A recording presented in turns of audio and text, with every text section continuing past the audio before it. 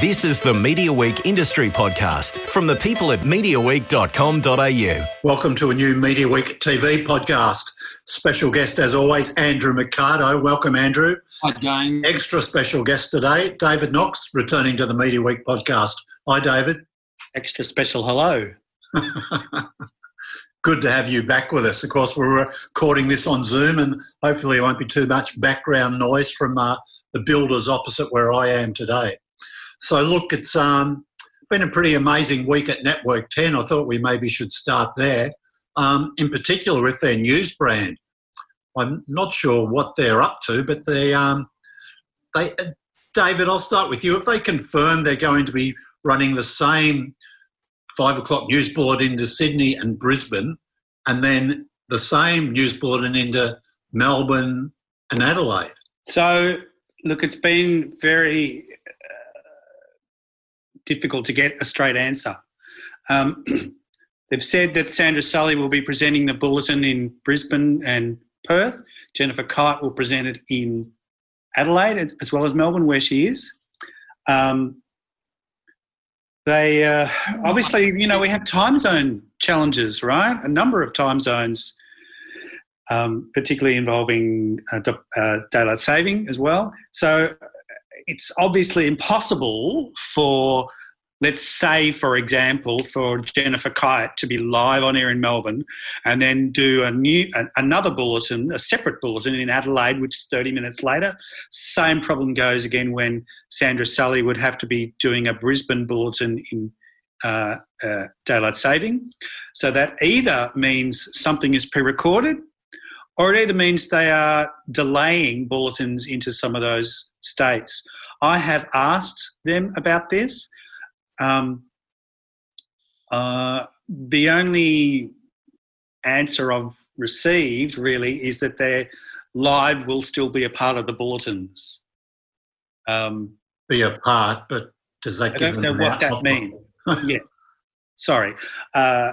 I've got to remember not to talk over you. I don't know whether that means we're talking about live news updates, whether we're talking about a sporting segment that might be live or a live cross of some sort or a live weather. But the fact that I really didn't get a clear answer on that suggests to me that either they're still working it out or that either these are going to be delayed into some states.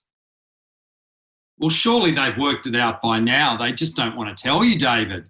You can't be telling me they've sacked all these people and they don't know what they're doing. I mean, at the moment, it looks to me like the news is being split up according to football codes. So theoretically, Sydney and Brisbane could be watching news with NRL in it because Melbourne and Adelaide would be more interested in AFL. Is it along football lines? Well, I thought it would be I thought that would have been the logical way to go, Andrew, that you would have the you would have the Perth bulletin coming out of Melbourne, which would keep, in theory, AFL at the top of the bulletin as required.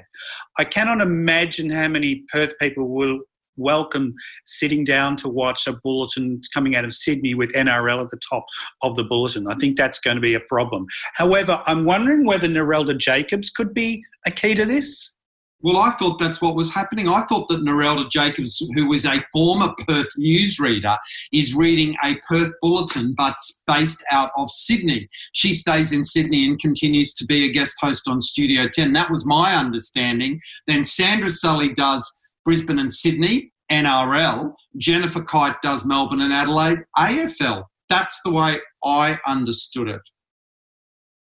I think my understanding is that Narelda has been doing a weekend bulletin out of Sydney. James, do you know that? That's correct, yeah, just on weekends. Yeah, so therefore maybe they're going to use that as the model and shift her to doing a weeknight bulletin out of Sydney. That would make sense, and maybe that's why the Perth bulletin will be coming out of Sydney. But it's not what they've said, and, they don't have to tell me, but they certainly have to tell their staff and they have to tell their audience. Yeah, I mean, it's we don't know everything yet, so you don't want to jump to conclusions, but it would seem, in a way, that they're giving up on news. Because we thought when Viacom CBS came in I mean, CBS is a massive news brand, stands for a lot in the US. We thought, well, wacko, they might invest in news here to try and be a bit more competitive with 7 and 9. I don't think they ever really tried that. But now they just seem to be backing off, backing away. And I guess, I mean, you might know this more than me, David, but presumably in the licence conditions, there's certain things you have to provide as part of your TV licence. I had a quick look today, but I couldn't sort of work out what it was. Well, to go to your point about backing off news, you know, I spoke to Mel Walden this week to get his take on, you know, the experience of a network that seemingly changes, particularly in the news department, a lot. It always seems to be the first to go at 10 for some reason. You know, they build up the bulletins, hire people, say they're committed to news, and then how long does that last before it all goes? And then we come back and we do it all over again. We build it up again. It's. I mean, I sound like I'm laughing about it, but only because it's a bit of exasperation. Andrew, you were going to say something on the licensing? Well, yeah, I think they do have a requirement as part of their licensing to provide a certain amount of news. Their broadcast license also requires them to do a certain amount of stuff for the community, which then flows on to children's show quotas and all that sort of stuff. They weren't just given these licenses back in the day to do whatever they want. It came attached with these conditions that they would do certain things. Yeah, I'm sure it was. And some of that requirement will be for local news. Yeah. And I'm not sure if a national bulletin with local items would suffice. Well, I guess 10 will tell you that their Perth-centric news bulletin read by Narelda Jacobs will be a Western Australian news broadcast. The only difference is that it's going to be recorded and beamed out of Sydney using their facilities. They're going to still have reporters on the ground in Perth filing stories, but the story, so they'll say, oh no, we're just doing this like to consolidate resources, blah, blah, blah. But the truth is, as viewers in Brisbane and Adelaide and Perth will know, they are losing their local news service. And I can't imagine that people who've been watching Channel 10 News in Brisbane are going to be happy that they're sharing it with Sydney. At least they know who Sandra Sully is because she's had a national profile on 10 for a long, long time. But, you know, are Adelaide people going to say, yeah, great, throw us in with the same bulletin as Melbourne? It'll be fascinating to see how they're going to do this. But I would suggest to you, well, it sounds to me like they're doing one bulletin at 5 p.m. for Victoria and South Australia, read by Jennifer Kite, going out live from 5 to 6 o'clock, picking up local stories from both places. That's what it sounds like to me. Yeah, they've previously done, you know, I was talking with Mel Walden about how George Danikian had done the Adelaide Bulletin out of Melbourne for pretty much a decade, if not more. But that was a Adelaide-specific assembled and presented bulletin. So it came out of Melbourne, but it wasn't, you know, it was made for the Adelaide audience. I wonder how much of this is also looking to what Nine has done with their regional news bulletins, where they have a presenter who does, you know, like, for instance, Jo Hall does about 3 regional bulletins for Victoria on 9. She records the opening segment, which has local news, and then it feeds in from a variety of stories that, you know, are obviously coming from the Melbourne team. Right. See, it's interesting because I sit in regional New South Wales and I see WIN news updates. So when you're watching the news and when you're watching 10 that night, which is coming to you via WIN, what will happen is suddenly it's the WIN news update, your regional news. And it's this girl and she's in Tasmania. And that is the laziest, most dreadful news updates. It's basically someone sits in Tasmania and looks at what's happening in the local news in the Newcastle Hunter Valley and just writes up some stuff. And this Tasmanian newsreader reads it out, and it's really lazy and dreadful and not good. I'd like to think that 10 are going to be better than that. Is that all you get? So there's no dedicated Win Newcastle or Hunter Broughton? Yes, there is. What they do is they put a thing together called Wins All Australia News. So what they do is they then have some regional reporters in the field, and they gather all this stuff together, and for an hour late at night and during the day, they'll do this, and it's a hodgepodge of everything that's happening in regional Australia. So 1 minute you're watching a story in Mount Gambier, the next there's a bit on Cairns Council. It's kind of all over the shop. And what time did you say? So it's late night for an hour? It comes on late at night, and then they repeat it the next day. But one of the worst things that they do is that sometimes they're repeating the Friday news during the day on Monday. So, for example, one time a plane crashed in Port Macquarie on the Friday. So that Friday night, the news update said a plane has crashed at Port Macquarie Airport. When I was watching TV on the Monday and watching Dr. Phil or something, up came the news and they said a plane has crashed at Port Macquarie. And I was like, what again? We just had one a couple of days ago. That laziness to just repeat Friday's news and not even give a fuck that it's 3 days old. Gee whiz. What about the future of Studio 10, the future of the project? I mean, do we think would they be making money off Studio 10 with a slightly lower cost base? There's still going to be a fair few costs. And what about the project, David? Well, look, I think I was surprised. I think we should be surprised that Studio 10 is staying at all, because it can't survive on its audience numbers at the moment. So therefore, that says to me that the advertorials must be paying its way. Now, through COVID, we know that a lot of the advertorial business took a real hit. Maybe that's come back for them. But I think the fact that they're keeping the show says to me that that those advertorials are working for them. People must be buying the stuff. I don't know. But clearly it's a top heavy cast. My understanding is, of course, that not everybody's on the same rates, and that people like both the Denises, Denise Scott and Denise Drysdale, are basically now contributors. So they're not on the same sort of salaried positions that, Sarah Harris, Kerry Ann and Joe would be. We look to Angela Bishop remaining, because she does more for 10. She's across 10 news. So therefore that, I think, helped her stay. And maybe that's why Narelda has stayed and Natasha Belling has not. They've got to cut the costs with the show. To me, it says, well, we're keeping Sarah Harris because she's the anchor of the show, and we're keeping the other people being Angela and Natasha and Jono Coleman, because what they do can be aggregated across various things.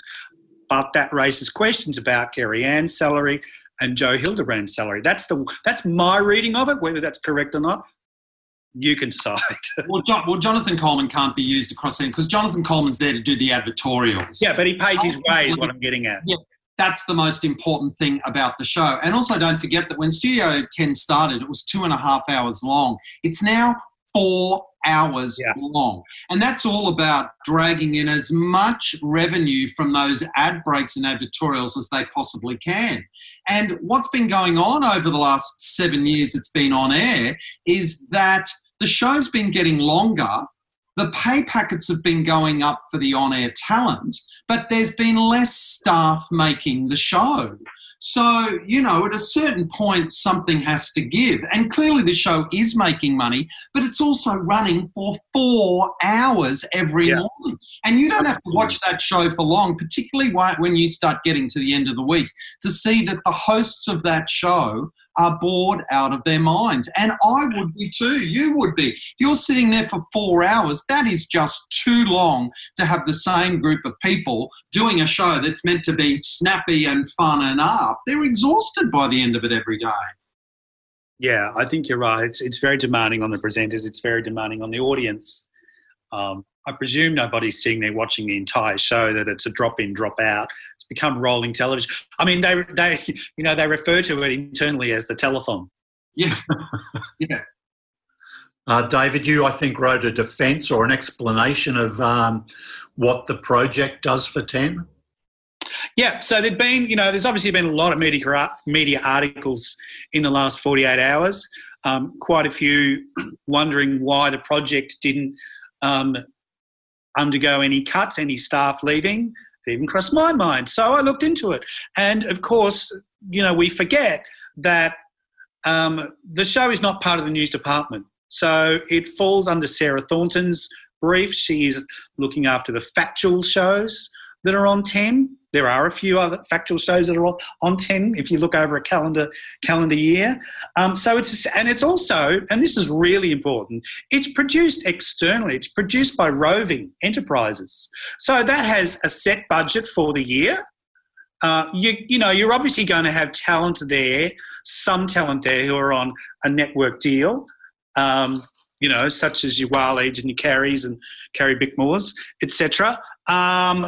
But then the rest, the majority of the people who work on that show are paid through the budgets of Roving Enterprises. So, and it's actually, and this was also pointed out to me, that it's actually been having a good year. Mm-hmm. And that's, most news bulletins have been, right? Because we've had COVID and bushfires. So the numbers have been up. I'm told that everything except the last 2 weeks of the show are already booked with ads. So again, it's a show that pays its way. It does work, as much as people like to criticise the project, it does work with the demos for 10. And it also, this has been said a lot over the years, is that it's the show that 10 feels best represents who they are and what they stand for. The fact that it speaks to a young audience with news in a snappy kind of way, and that it's putting mostly positive stories through what they produce. And also, what you're absolutely right. The project does not fall under 10 News and really has nothing to do with the announcement this week. But what would 10 put in that place anyway if they got rid of the project? We've all seen how much trouble they had filling the 6 p.m. slot.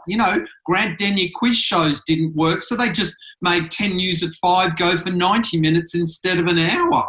It's also, 10 has had such trouble with that pre-7:30 time slot for so many years, that they've put so much work into the project. They want it to stay there because they don't know what to replace it with.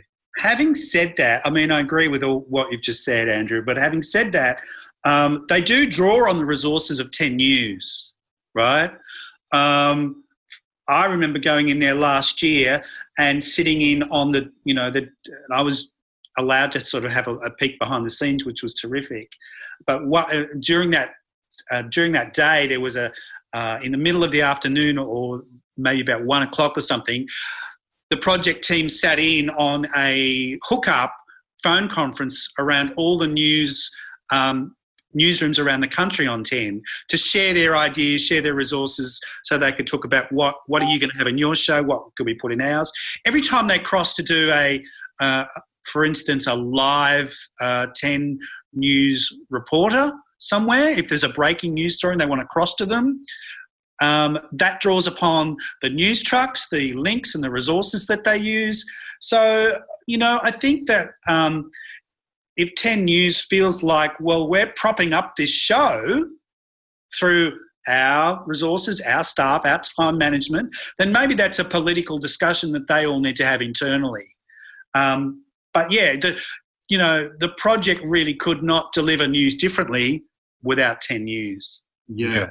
So I would say, though, that some of those trucks might already be there for 10 news at 5. So it's just a matter of keeping them around, sometimes in the same place. But I think the really sad thing about this is that it exposes this growing gulf in Australia. You know, the Daily Mail sort of went with this story of, you know, the lefty project survives while Kerry Ann has been so outspoken she's to be silenced. So I went on to the Daily Telegraph, the News Limited's reporting of that, and had a look at their viewer comments. And I looked at hundreds of comments from viewers who were saying ridiculous things like, 10 is now owned by anti-Trump CBS and they need to silence Kerry Ann, and going off their nut that this is all about silencing right-wing voices. And it's like, wow, none of you guys have watched the show, because I watched Studio 10 and it's not like Kerry Ann's the only, you know, person, you know, except Angela Bishop and Sarah Harris, you know, share a lot of Kerry Ann's views. So that is a ridiculous conspiracy theory.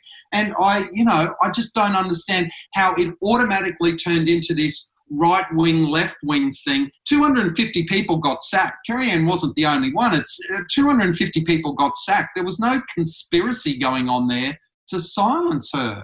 Well, look, it's an easy story to talk about.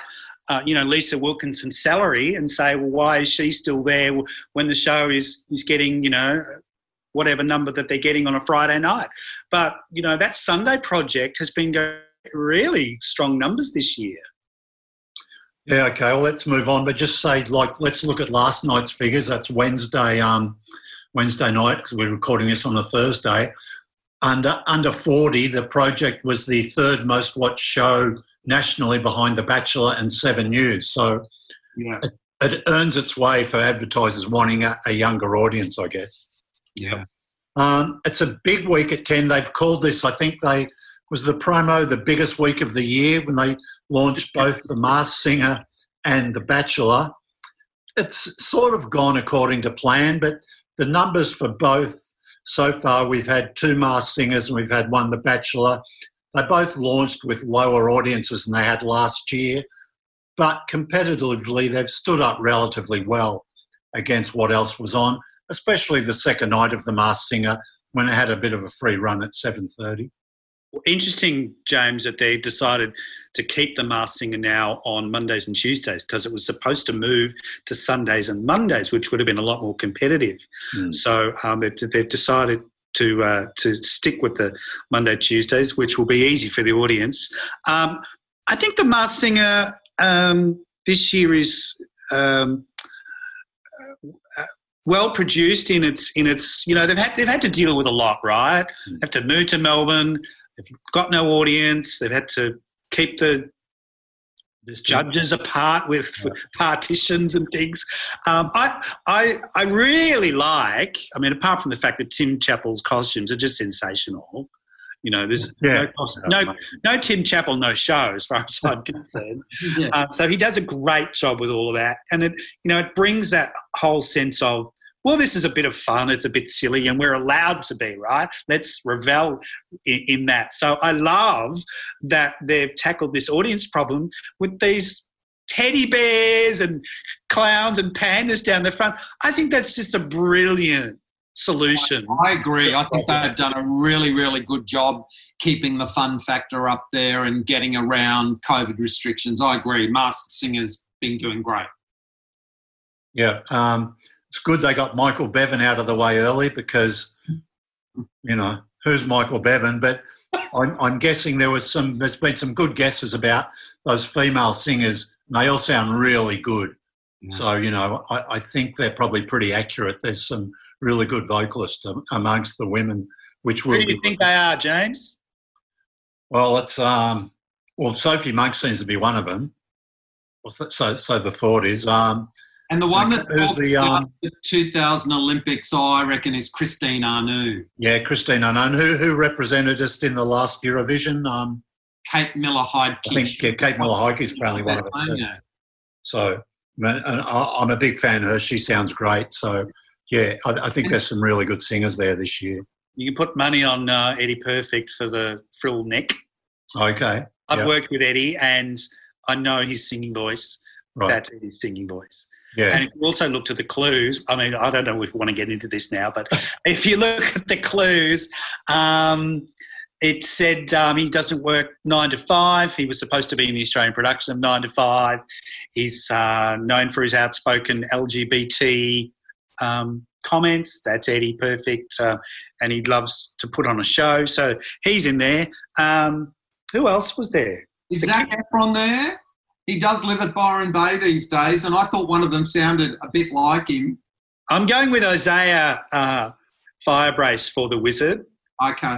Because when you hear the ad and it's sort of devoid of all the applause and all that sort of stuff, to me it was a lot clearer, and I thought that's Isaiah's voice. And also in the Magician clips, he was exploding all the time. I thought, well, there's the fire. So that'd be my tip. But I didn't know who Michael Bevan was when... I don't know who Michael Bevan is. No idea. Never heard of him before. Oh, I'm sorry. And the clue about Kylie, how are we supposed to know what you've passed Kylie in a hallway in a hotel somewhere? I mean, is that... No, but seriously, is that written up somewhere? Because if that clue's not out there if that's not out there in the public domain, maybe it is. I don't know. But I'd sort of, if even Kylie's own sister cannot pick that clue, Houston, we have a problem. Now, David, Andrew and I are both in New South Wales, and we're hanging on. Hopefully there won't be sort of a second spike in the COVID figures. You're down in Melbourne doing the best you can in another lockdown. The TV ratings, you look at those every day. Are they showing do they go up when things go into lockdown? They go up when Daniel Andrews does a news conference on the weekends. Yeah, look, I'm surprised. I thought, because for those who don't know, the curfew is 8 o'clock, still in place and going to be in place for a few more weeks yet. So I was surprised to see that the numbers are not really shifting. Melbourne is traditionally the biggest TV audience. So when you've got, dare I say it, a captive audience in cold weather who can't go outdoors, you can't step outside your property, I thought those numbers would have gone up. Now, they haven't really, not significantly. The news has been doing well, and there are shows here and there that have, done good numbers, like Ninja Warrior and Farmer, I think, has done pretty well, etc. But we're certainly not seeing much shift. To me, that says two things. One is that obviously the streaming is starting really early now. People looking at streaming from, 6 o'clock onwards, I guess. But also the other thing, and I had forgotten this, the AFL. So even though the AFL is not on 7 every night, it is on Fox Footy every night, right? You'd know more about that than me, James. But so I've seen that Fox Footy has been doing doing good figures in subscription. Yeah, a couple 100,000, close to every night there's a footy match on. Yeah, it's interesting. I'd be interested to get an OzTam answer on this too, but presumably they don't put boxes in casual viewing households because they're not watching much TV. I don't know. But so maybe you're not sort of measuring the infrequent viewer who might be there during a curfew? Yeah, look, ransomware aside, we have to assume that those boxes are not really shifting at this time, certainly not in Melbourne, because it's just too dangerous to do that. Sure. So they're staying, whoever's got them has still got them and they're staying put. Yeah, but I mean, to qualify for a set-top box, you presumably have to be watching a certain amount of TV. Otherwise, there's no point in maybe putting a box in there. Yeah. And so the casual viewer mightn't be cropping up in the figures. I'm not sure. Okay. I'm not sure. Let's go on to some shows. There's some good stuff around. White House Farm is something I think Andrew and I mentioned it a couple of podcasts ago. I finally I tuned into it. I only started last night, and I've already gone through the first few episodes. Gee whiz, after that first one, you really want to see what happens in the next one. And it's just amazingly produced. It is, again, it's like watching a movie. The the attention to detail in that first episode, the setup of a lot of those outdoor shots, the quality of the cast, the suspense, because I think everybody knows it's about a mass murder. That's not a spoiler. It's based on true events. So the suspense of what the camera will show you in that first episode is quite amazing. When the first episode finished, I couldn't believe it was over. It felt like it only went for 20 minutes, but it had clearly gone for 45 or 50 minutes. So it's on BBC First. Amazing cast. Good to see Mark Addy again after he broke big in The Big Monty all those years ago and once played Fred Flintstone in the Viva Las Vegas movie of the Flintstones, whatever. And Stephen Graham in there. And I know, David, you're a big fan of Line of Duty, which he's in. Yep. And I love him in This Is England, which has been a series of miniseries. And I think This Is England's on Stan to watch now. Outstanding TV, set back in the late 80s, early 90s. And he played a really key character in that, a guy with violent tendencies. He's an amazing actor. Yeah, and just on that cast, Freddie Fox is the sort of dodgy-looking brother. He's excellent. Alexa Davies is great, and one of my favourite actresses, I think Gemma Whelan, who plays the sister's role in I can't remember what it was now. Jack, what's it called? Gentleman Jack. Gentleman Jack. Right. She's the sister in Gentleman Jack, and she was one of the Greyjoys in Game of Thrones. Ah. And was it her brother Theon Greyjoy in Game of Thrones actually also turns up in this, Alfie Allen. So it's some great cast members. Nice. Yeah, I'll be watching this one through to the end for sure. I'm hooked. I haven't seen White House Farm, which is remiss of me. I know it's on Foxtel and on Binge, right? Yeah. What I can tell you is it's written by an Aussie. Oh, really? Or co-written by an Aussie, whose name is Chris Merkser. And I studied screenwriting with Chris back in the old RMIT days. He was one of the cluey guys in the class. He went on to do quite a few good things. So the other UK one that he recently did was called Requiem, which I think was a supernatural series, which was produced and commissioned by the BBC, if I'm not mistaken. But he's also written on Glitch, Time of Our Lives, Janet King, The Slap. So, well done to Chris. And I shall have to get on to seeing White House Farm. Couple of things that are coming back finally. It's Last Tango in Halifax, which hasn't been on for a while. I think there's 4 eps in the new season. It starts this coming weekend. And then I think in September they're getting around ABC, both on the ABC, the second series of The Split with Nicola Walker. Nicola Walker's actually in both of those. That was shown back in February in the UK. Is there any reason, David, the ABC takes their time putting some of these British shows to air? And I don't think there was any holdback because of Foxtel screening either of these. Yeah, I think they're screening those both exclusives, right? So I don't know why, when they fast-track Killing Eve, why they're holding back on those. Is it about the slots?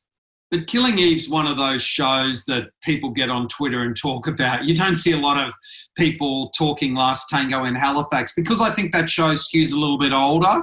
I think they kind of go, there's not a huge necessity of that. And that's not taking anything away from the fans of Last Tango in Halifax. I think it's a beautiful, non-ageist, beautifully written show by Sally Wainwright, who, of course, is the creator of Happy Valley and Gentleman Jack.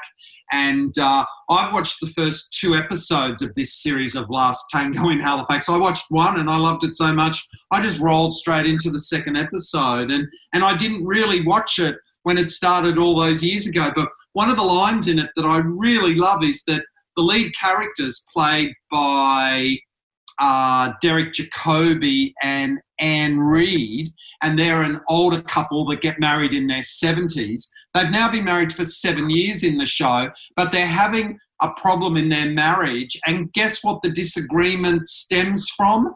they couldn't agree on Brexit. How brilliant is that?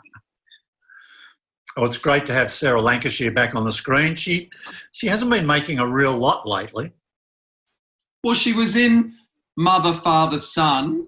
Yeah. And she's done those series of Happy Valley, and she's in Last Tango in Halifax. And I looked up on Wikipedia today that Sally Wainwright says that they're in development for a third series of Happy Valley. And interestingly, I saw Sarah Lancashire. If you go to Foxtel, they've got these fantastic Coronation Street specials that are kind of best of compilations, which they've had to put together during the production shutdown in the UK. And of course, Sarah Lancashire started in Coronation Street. For years and years, she played this hilariously ditzy character called Raquel, who's a bit like Marilyn in Home and Away.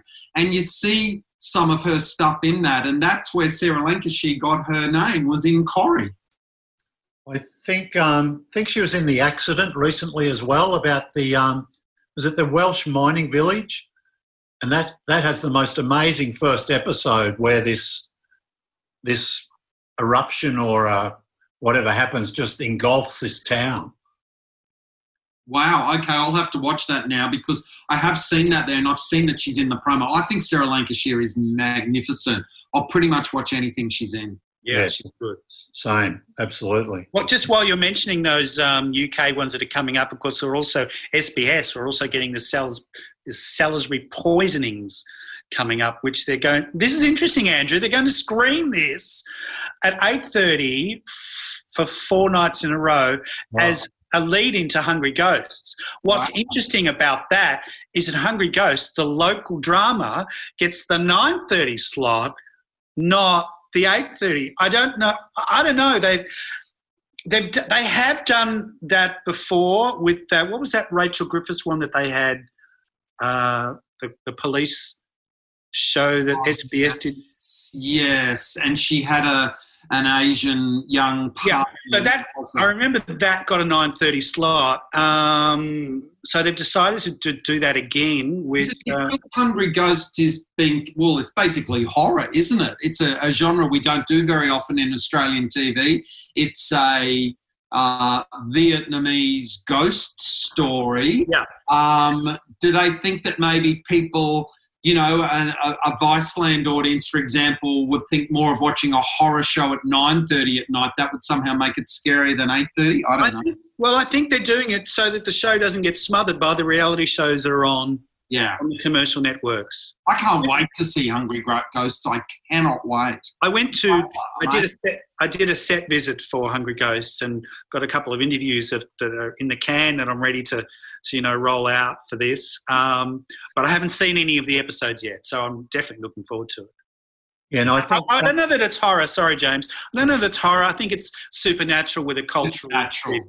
Ghosts. Yeah. Sorry, it is, yeah. But it looks scary. I say horror because it looks freaking scary. Really good cast too.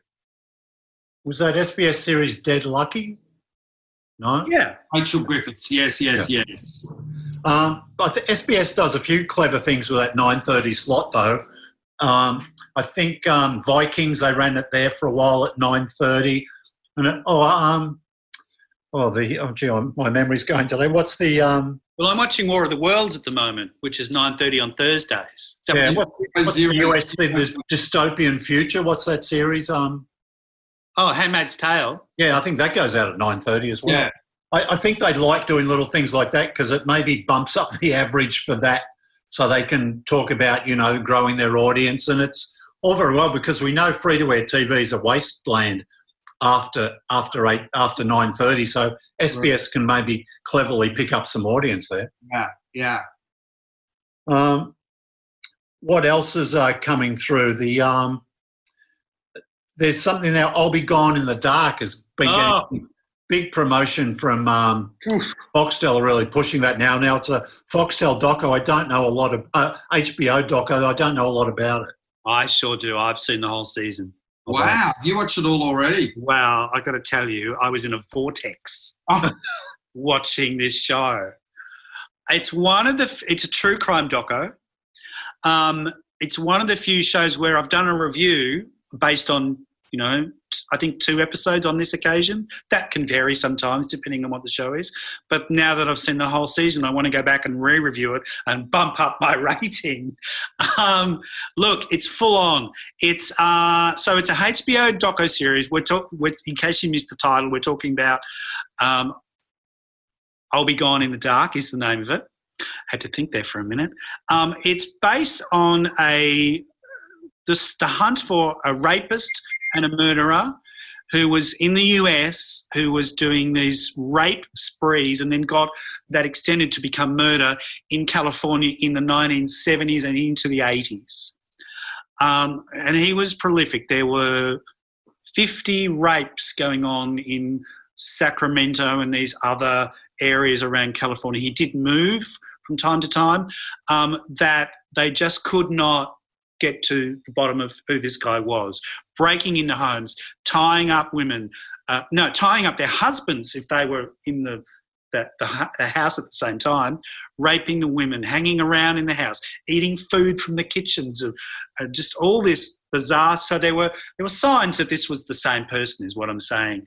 Anyway, the doco is told from the perspective of a woman by the name of Michelle McNamara, who is a true crime freak doing a not so much podcast. She was a writer. She's an author. And she was hooked on this case, this mystery case, and we're talking about in recent years, right? As it turns out, Michelle McNamara is the wife of actor Patton Oswalt. But she's a writer in her own right. And so she basically was looking at this cold case. But the more this, and I'll try to make it brief now, but the more this doco goes on, I think it's 6 parts, the more it becomes about how her hunt for this killer impacted on Michelle McNamara. And I don't think it's a spoiler for me to say, because it's in the press release anyway, for me to say that she accidentally overdosed while she was, so it enveloped her so much she had to pop the pills to stay awake to get to the bottom of this case. The book has become a bestseller. The documentary, as I say, is quite riveting. It's for a minute there, I thought I was watching true crime porn. It was so graphic. That was really getting to me, but I just had to see this through. How many episodes? So it's 6. It's on Foxtel and Binge. So the Fox Showcase, I think, or you can stream it through there on demand. It's if you like the Making of Murderers and I can't really liken it to Tiger King because it's not mental like that was, right? But if you love to see how a true crime is solved, it's amazing. It's no spoiler explaining Michelle has passed away, because I think her husband at the very start of the series references it when he's doing a book signing for his wife's sort of posthumous. Yeah, it's very emotional in that sense too. I won't say too much more. Yeah. Okay. Few changes at Foxtel, David. Brian Walsh been giving a sort of a wider remit over all Australian productions, if you like, but maybe stepping back from a complete sort of entertainment, director of TV role that he used to have. Yeah, look, I haven't spoken to him because this only came out yesterday, and his move is part of a number of moves that Patrick Delaney has done. The way it was explained to me was that the restructure is basically having 3 dining rooms was the analogy, with 1 kitchen. So the 3 dining rooms being Foxtel/Foxtel Now, KO is another one, and Binge is another one. Content platforms, they vary, right? But it's all being driven from, as they say, the kitchen, which is the commissioning stage and the deals stage. So Amanda Lang, who was been at Foxtel now for about 2 years, I think, previously from 9, very good operator. She's now oversees the television, the commissioning, all that sort of stuff. And so Brian, who, as you say, was executive director of television, now moves to this new division that they've established being Foxtel Originals. And so he will now he gets to focus now purely on commissioning Australian drama, Australian lifestyle, I'm not going to say comedy because they really don't do much comedy, right? Everything but sport that is locally produced. And I think that's what Brian loves. I did speak to him a year ago, and in an interview, I randomly said to him, Brian, what's your future? You've been with Foxtel now for 20 plus years, ever since it started, right? Where do you see yourself? And he said to me, where's this question coming from, Dave? And I said, no, just a random question. So he said, no, look, I still love the business. I still love telling stories, and still a lot more in me. And he said he loves to work around the younger people that keep him energised as well. Yeah, I've had similar chats with him too, probably. And he's talked about, he's been putting feelers out he's been wanting series. He's been going to the production houses saying, look, we want to find long-running series that will do a good job over a number of years. But I get the feeling he hasn't got any money yet to sort of finalise the deals. And I've got a feeling there mightn't be any money for a little while. So I think he's going to be sort of getting his ducks in a row, if you like, for when Foxtel say, okay, now we can start investing. And I'm not sure if that will be this year. Hopefully it will be next year because they've been, and we've talked about this before, Andrew, I think that there hasn't been a lot of recent drama. What they have commissioned over the last couple of years has been generally pretty good, very impressive, but it's been a little bit light on. Well, they've been doing things like Picnic at Hanging Rock and The Kettering Incident and Lambs of God, which are very short-term things. But you're right, Brian needs that. He needs the next A Place to Call Home, and then Wentworth, which is meant to be finishing up next year, because ultimately, they're getting how many seasons are they going to get out of Wentworth? They're going to get 9 years of it. That's what they want. They want that kind of headline-grabbing Australian drama that, can bring subscribers. Yeah. There's plenty getting made out there in the production sector, though, because we've seen some big lists of sort of development money coming from Screen New South Wales and Screen Australia, both in the last couple of weeks. A lot of projects. There's I just wonder if any of them have caught the eye of either of you. Like one I'll mention from Screen New South Wales, some money going to John and Dan Edwards, who run Rough Diamond. I think it's part owned by Roadshow. John's worked a lot with Claudia Carvin over the years. There's a new Claudia Carvin project there. They haven't mentioned the name of that yet, so it hasn't officially been announced. So I'm sort of looking forward to that. And they're developing a project with Kate McClyman too on sort of some of the sort of dodgy goings on in New South Wales politics. Is that a doco? I think it will be, yeah. That she covers very well for the Sydney Morning Herald. So it'll be sort of fascinating to see what becomes of that.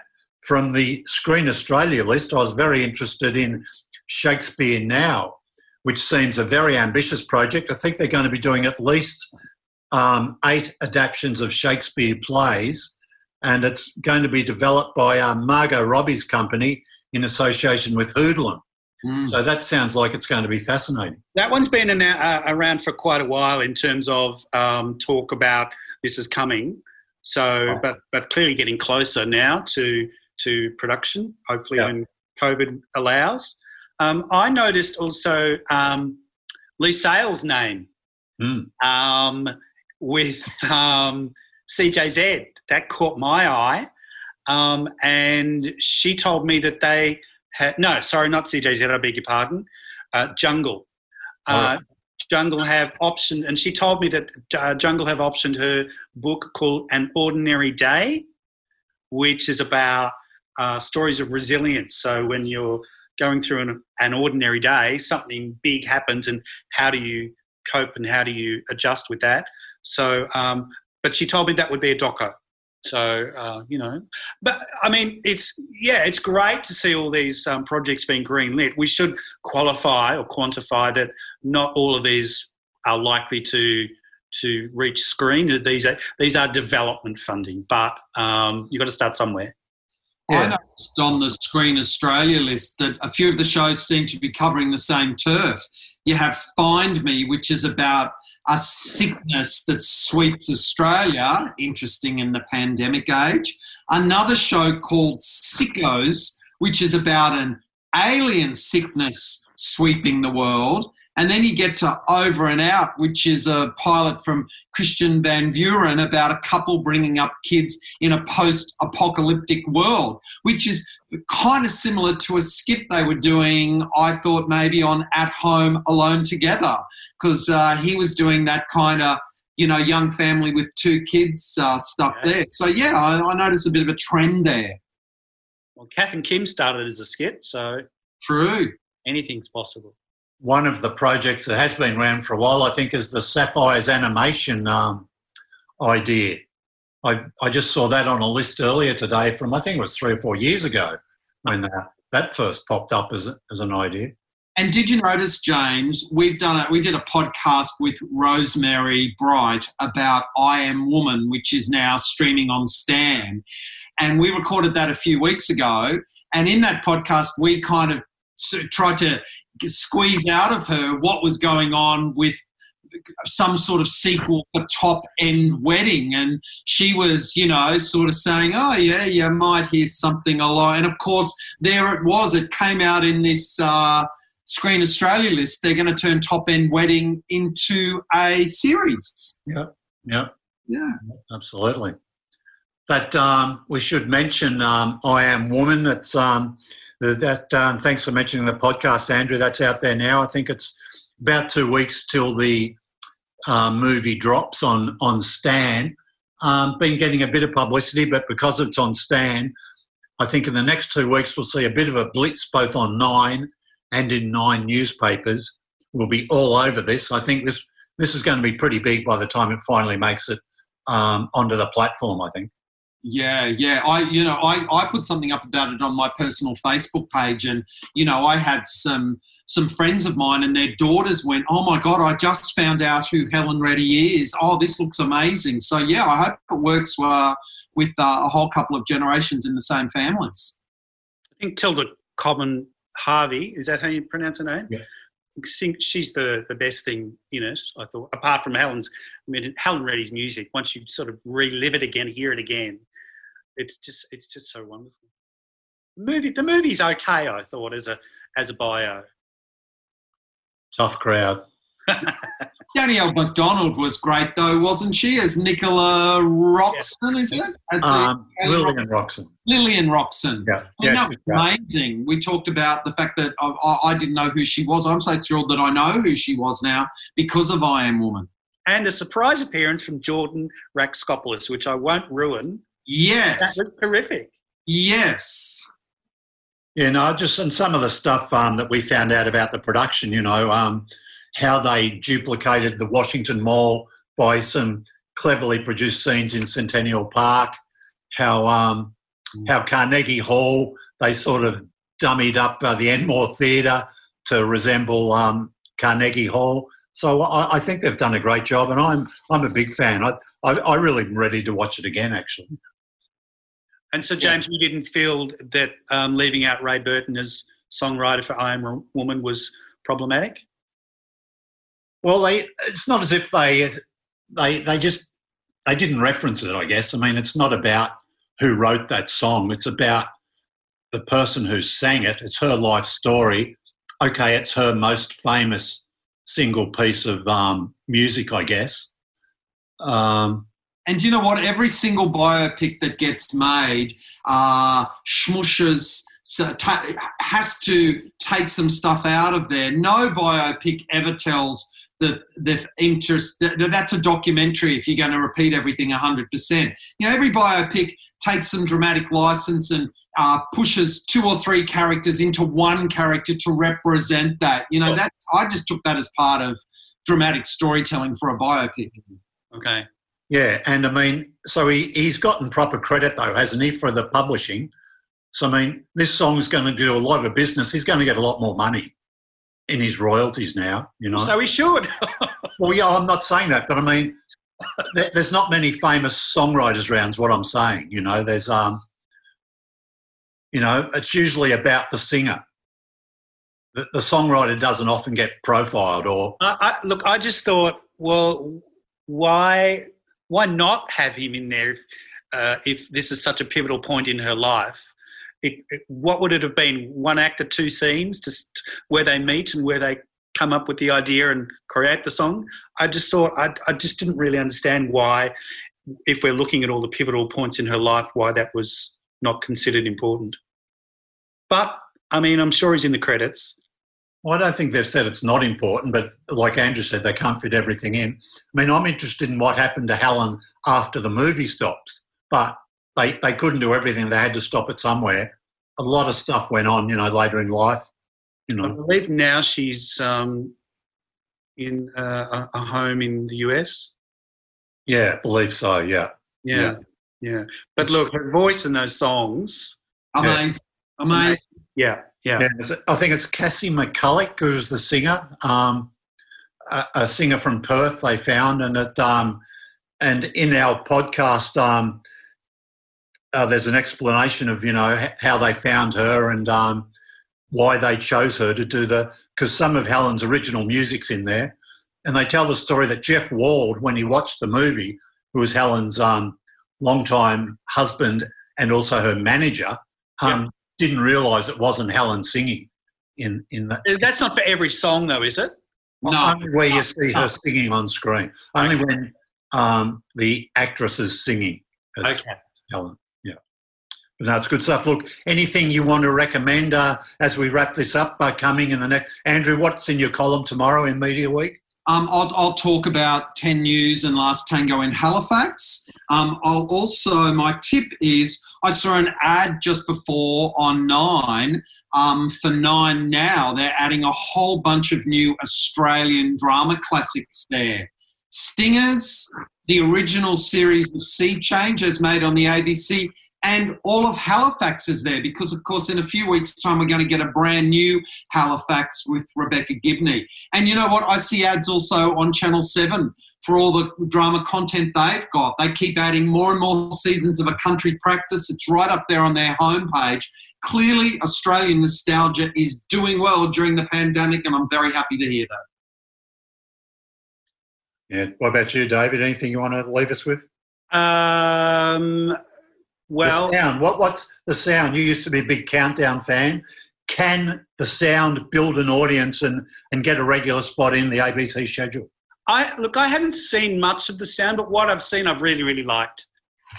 I just thought it was a fresh and well-presented way of introducing us to new acts, or a lot of them are new to me. It's new with old in there, and I just think the way that they've put it together with having a rotating host has been clever.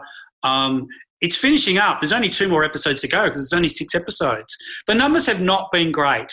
I don't know how much promotion it's been given. And 5:30 on a Sunday, okay, that's not really, that's a tough slot in terms of trying to get people to watch.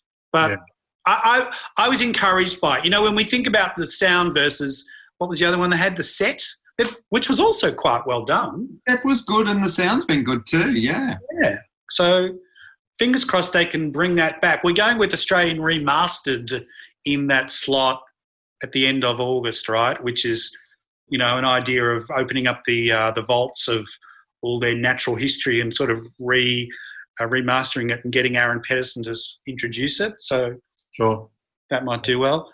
It's about creating a habit, isn't it, Andrew?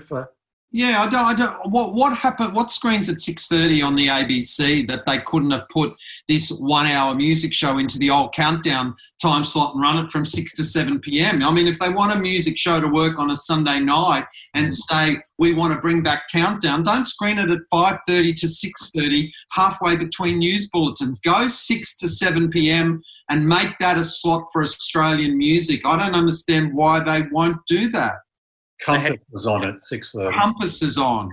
Yeah. Okay, well, Compass is important, but, I think Australian music's really important too.